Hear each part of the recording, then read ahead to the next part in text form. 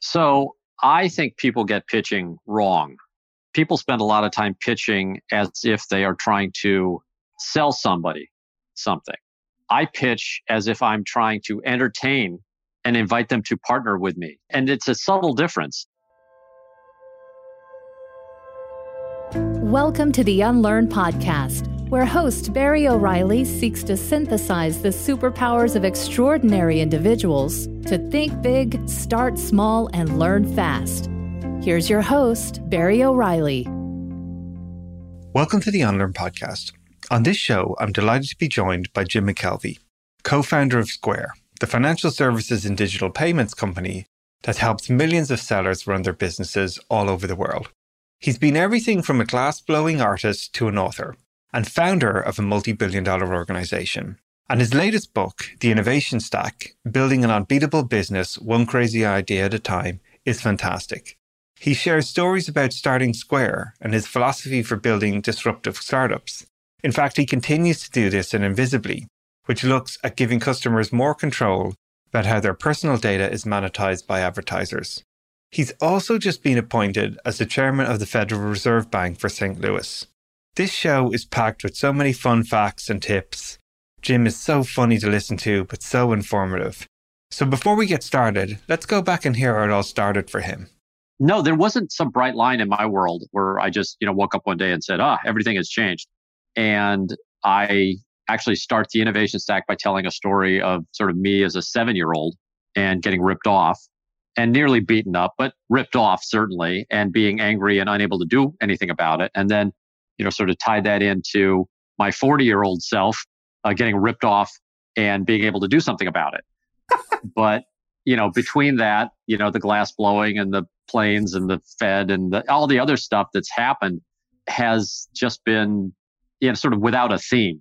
I guess if there was a theme, if you had to sort of force it into a narrative, the narrative would be I'm somebody who gets very frustrated when I see something that I think should work that doesn't. And so frustrated, in fact, that I get obsessed and then I have to do something about it. Not always immediately, but I have a lot of things in my head that I was like, well, this should work better. And if I just could free up a year or two, I could fix that, So there's this feeling that I have that anything can be fixed. It may not be true, but it allows me to start projects. And sometimes it turns out that it is true. So what helped you develop that within yourself? Like I often see a lot of people who see problems and go, oh, there's another problem. But this notion of actually taking action, even when you mightn't understand the domain or the theme as you sort of are alluding to, right? Like what's driving the curiosity to take the action? It's this sort of wonderful blend of grumpiness and optimism. The grumpiness is getting pissed off at the problem enough to want to do something about it. And then the optimism is to, at the last minute, say, but I can fix that. And you can't go one way or the other. If you're nothing but grumpy, you'll stay grumpy. And if you're nothing but optimistic, you'll not even notice the problems. So the grumpiness allows you to, or I should say allows me, I won't talk about everybody else, but in my case, I see a lot of problems that bother me. And then I think, oh man, we could do that. If I just got the right team together, if we just did this and this and this, we could fix that. And sometimes it's not true, but it allows me to start the journey. And the interesting thing that I found when I was researching the Innovation Stack is that a lot of the companies that are now sort of household names and, so the largest, most important companies in their field began with a founder who just found themselves in a really unpleasant situation and didn't quit, as opposed to some hero, somebody who was sort of specially gifted or insightful or brilliant or rich or whatever sort of the superlative is that we use to distance ourselves from our heroes. I'm friends with Chris Bosch, and Chris just wrote a great book. And I talked to Chris about stuff. And the thing that I always have trouble with Chris is he's basically 7 feet tall and he's an NBA star.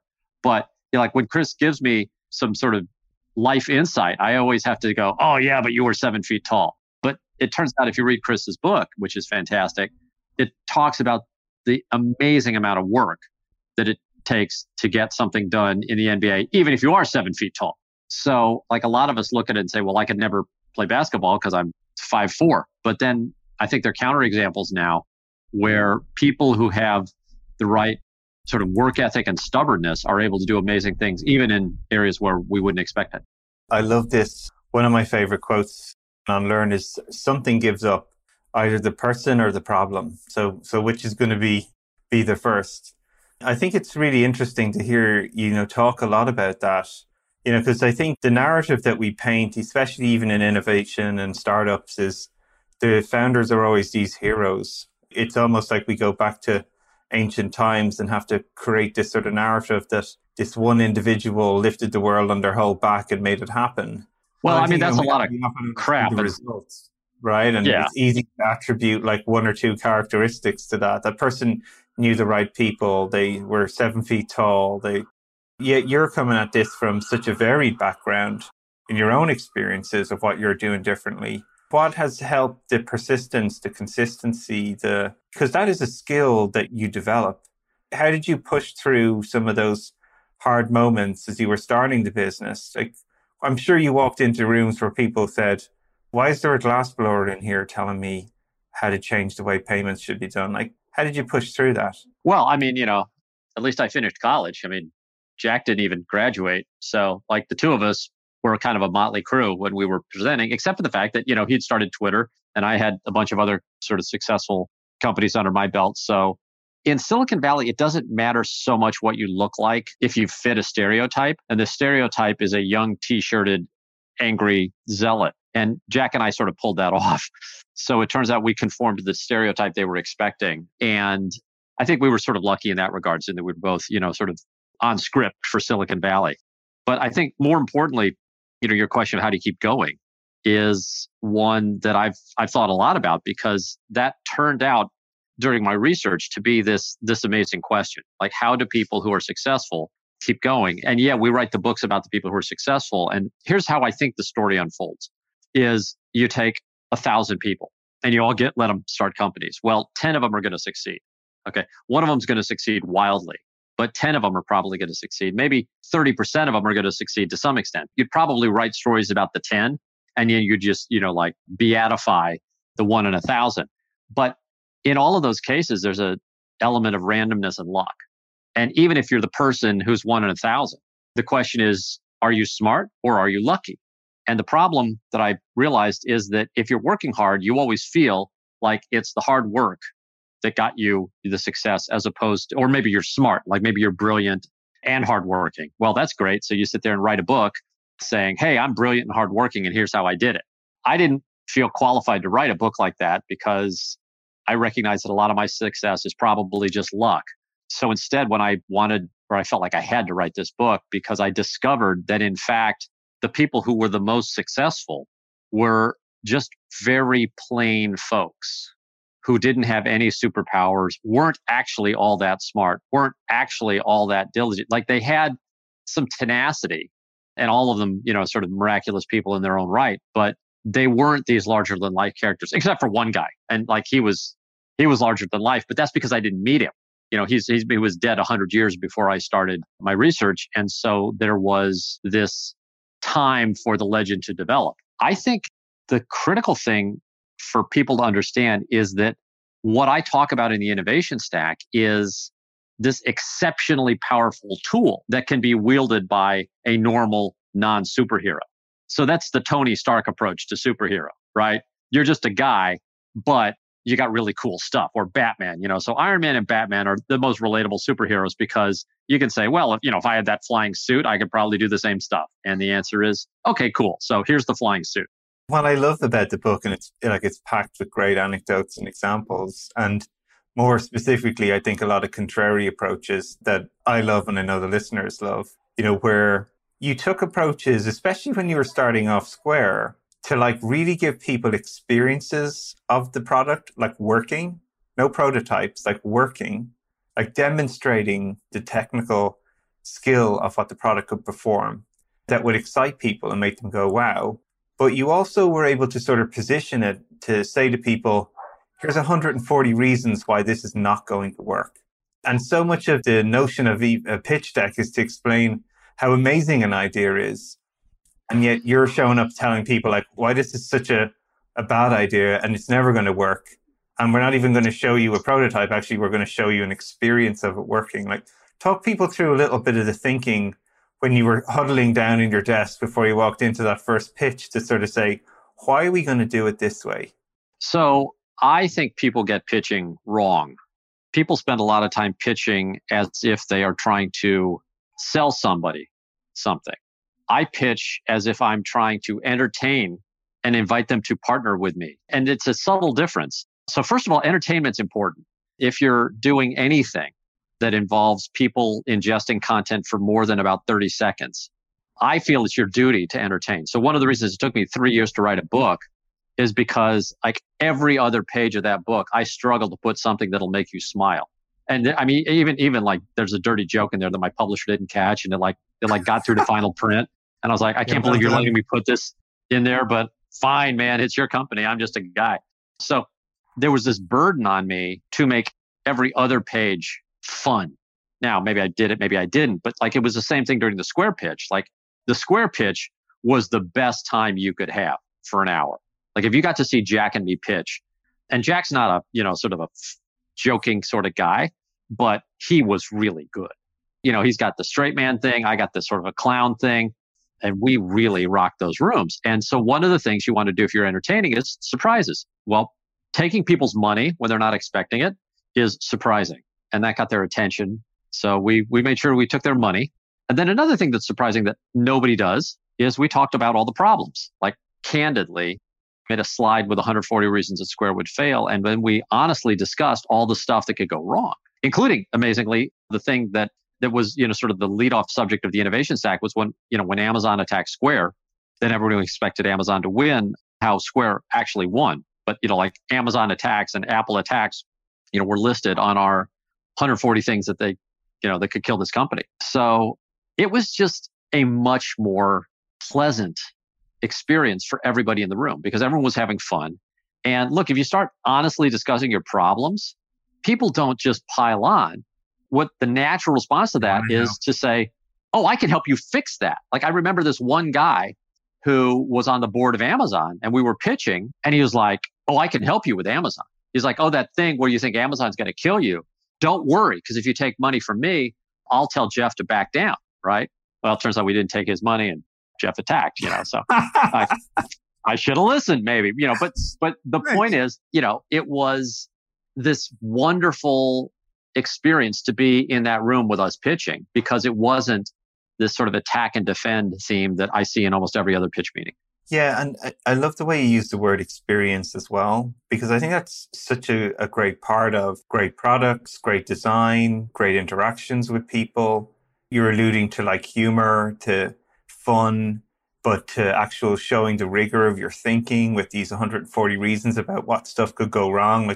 Like you're showing all your sides there to folks where they actually really get to know you as an individual because, even as an investor yourself, like you're investing in the people almost in the first instance. And do I like this person? What are they showing me about themselves? Are they fun? Are they somebody I want to partner with? Are they somebody that I can work through difficult situations with?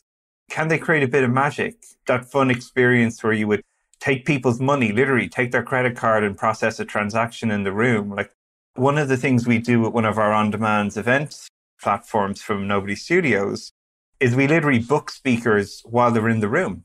We literally say to them, hey, Jim, would you be interested in giving a talk in 3 days for $500 at 12:15 to 12:45? Sure. And then we'll send you a text message straight away to book you in that. So people get that experience of like, it's the magic of the product, the situation, it comes to life. So how has that thinking of experience then sort of gone through everything you do? Because that's what I'm hearing when you sort of talk about this stuff. So I'll tell you about a project I'm working on in the physical space right now. I'm in my glass studio these days trying to develop a new drinking glass. Not that the world needs one. We have perfectly good glasses. I'm trying to design a bad one, something that is slightly difficult to drink from, something that is a little more involving of the senses. Like it has to be beautiful and it has to sort of, when you pick it up in your hand, it has to sort of capture your attention.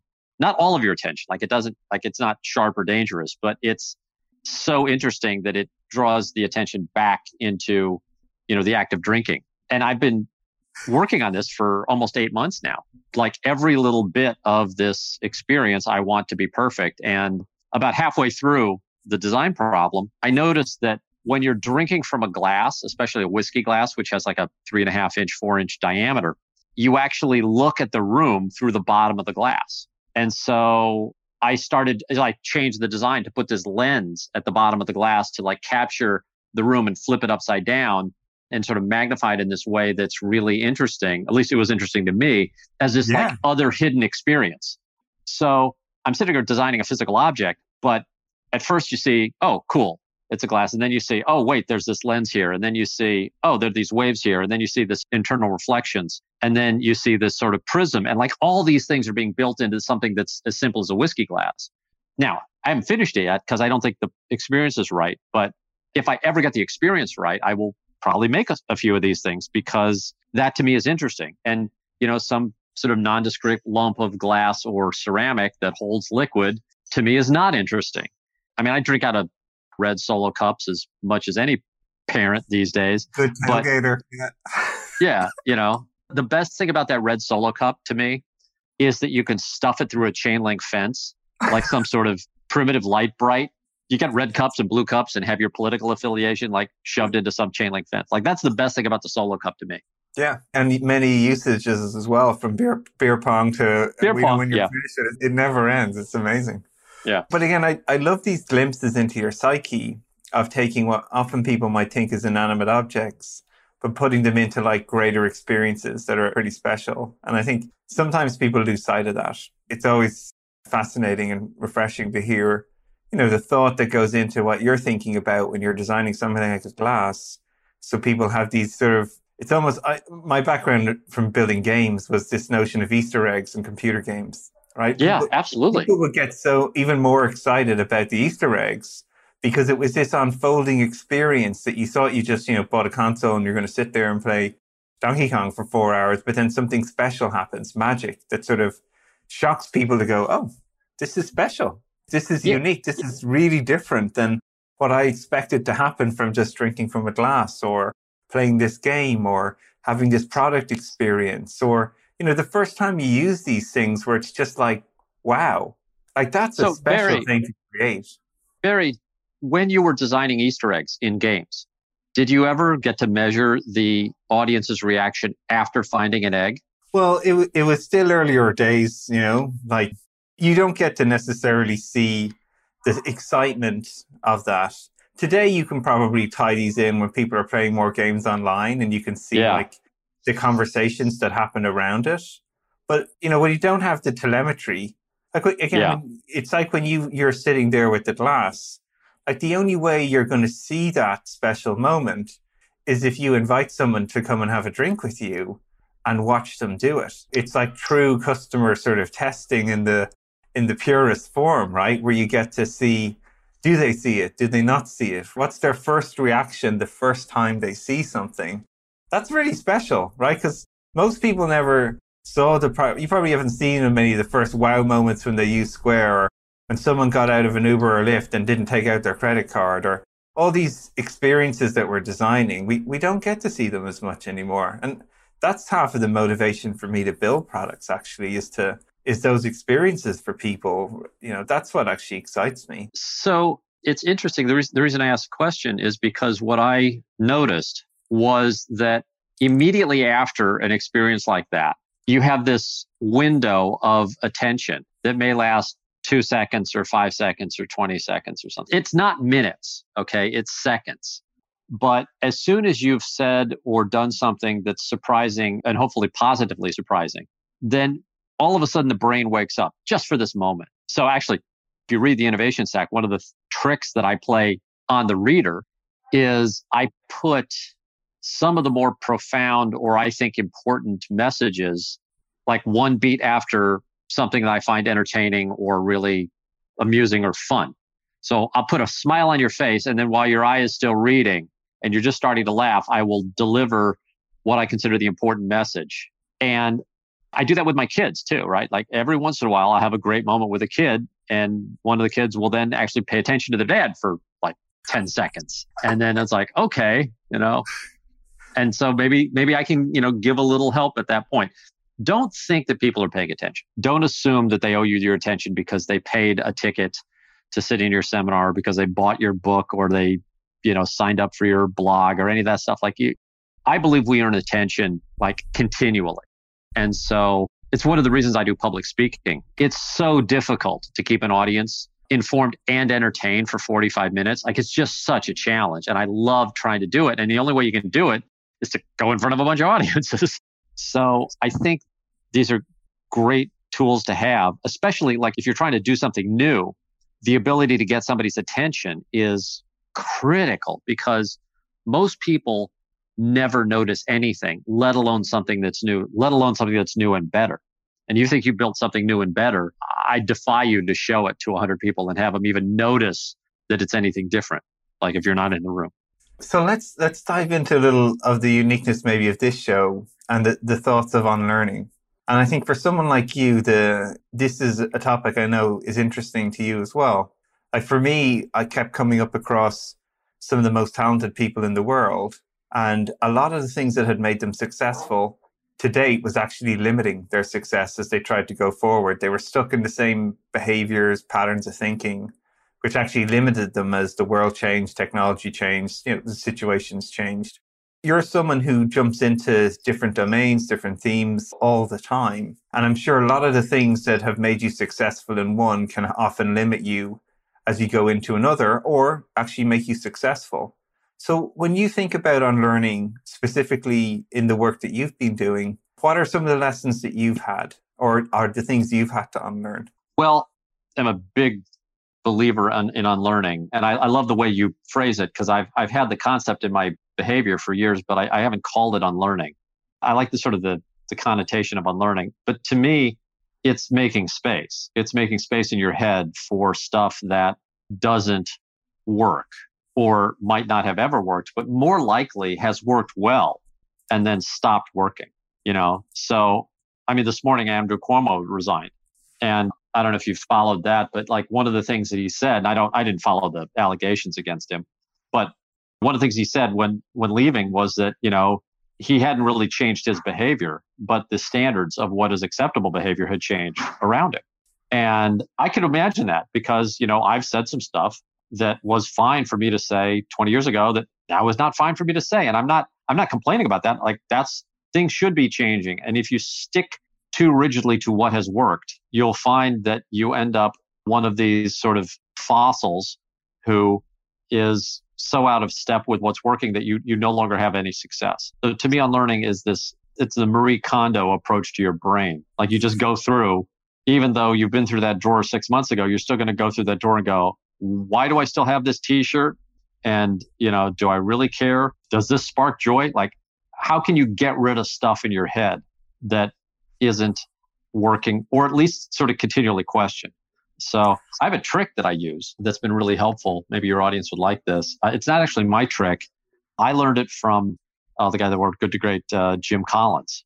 Yeah. And when Jim was writing Good to Great, he gave me a draft of the book. I was one of the guys that I was 25 years ago. It was a while ago.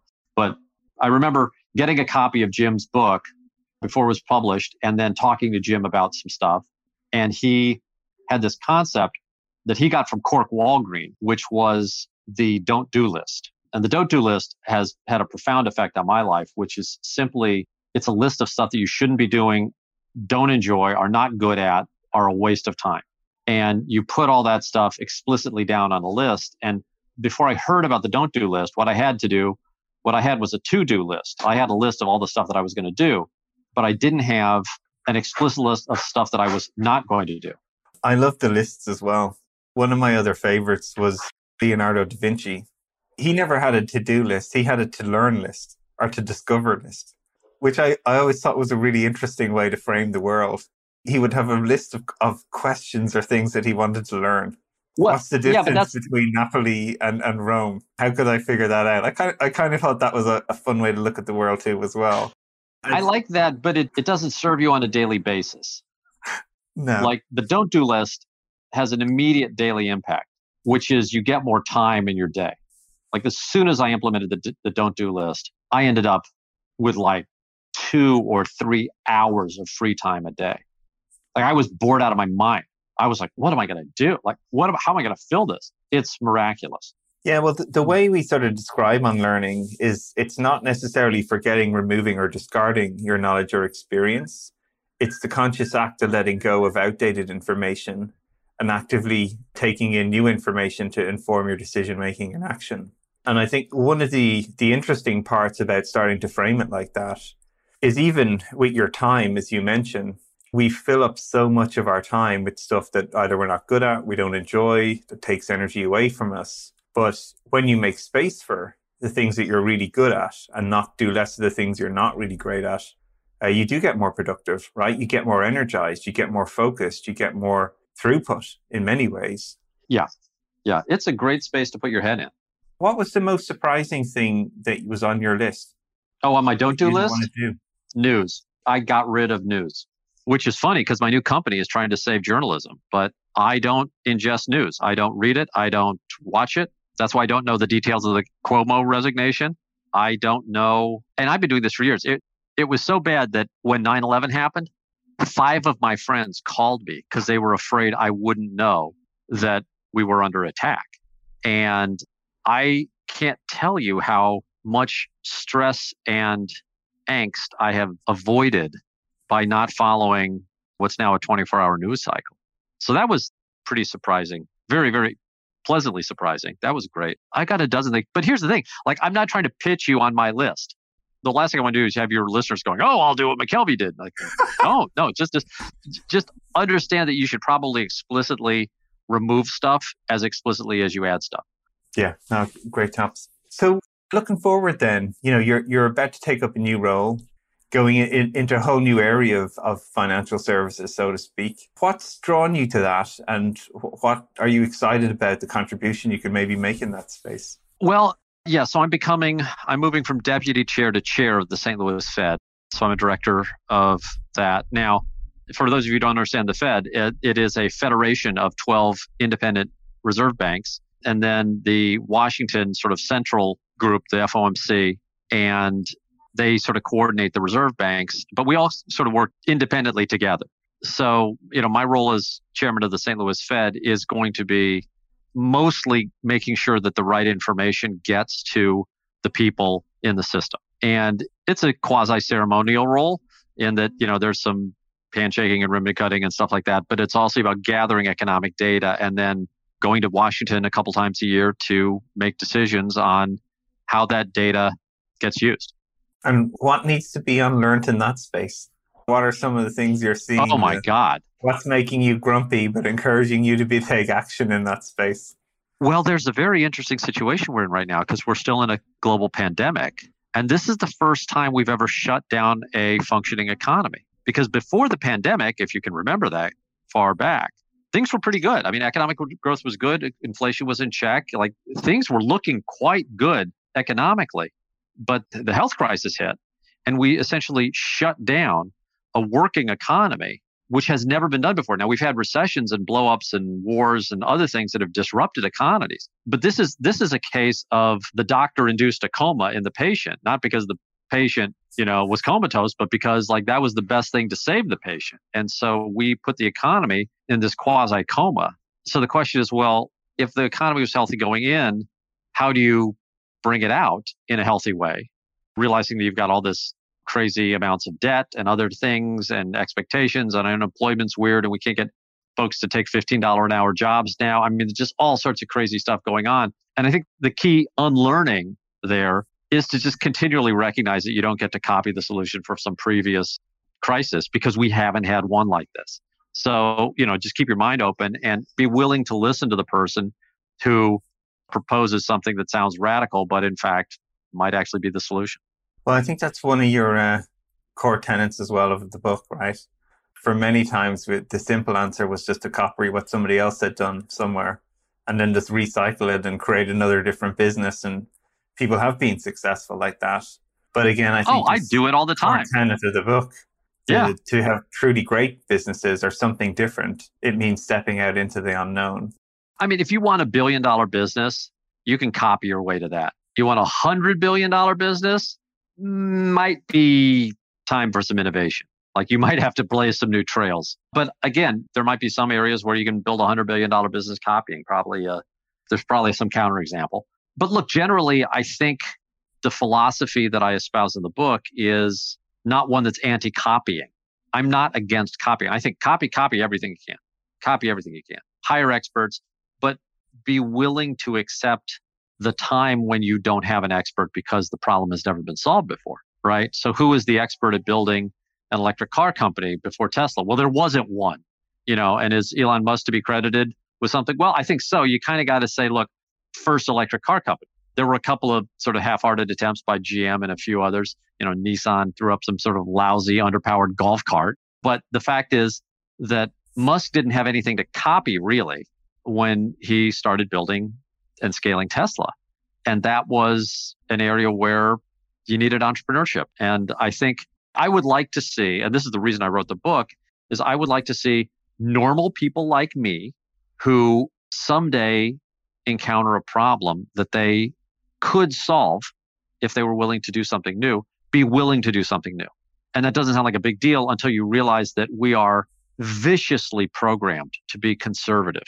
Like our entire society, our entire social structure, our genetics, just the way almost everything works points to supporting replication as opposed to invention. And if you start to invent, what you'll realize is that your friends try to protect you by talking you out of it. Your family comes to you and says, Barry, what the hell are you doing? Do it.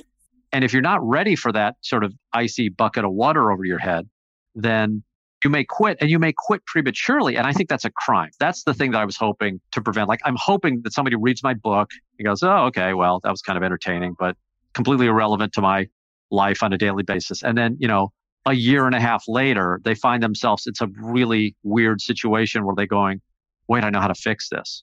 I think I can do it. I just can't copy. And I'm really oh my God, this is what McKelvey was talking about. But just for the record, literally today, I was on a plane with my wife when we were flying somewhere. And she read the book 2-3 years ago when I was writing it. She's heard 5 drafts of the thing. Just today, she got one of the ideas. She was like, yeah, I get it now. Like it just happened. Now it makes sense. And I was like, oh God, 5 years of my own life takes to get down the learning curve. These are tough concepts. Well, it's a great book, Jim. It is entertaining. It's informative. There's lots of fun Easter eggs in there as well for people to enjoy. And one really dirty joke. But I'm definitely tempted to go back and revisit them even more. But listen, It's been a pleasure to get a little bit of time, hear some of your insights. Thanks for putting this book together. I think anyone who reads it is going to take a lot out of it, whether they take action straight away or it's 5 years on a flight between God knows where and the penny drops. I just want to thank you for it. And thanks for being on the show. Barry, thank you so much. And I really appreciate what you're doing. And keep preaching, unlearn. I'm trying. Got to unlearn a lot myself to get there, but it's fun. So thanks. Awesome.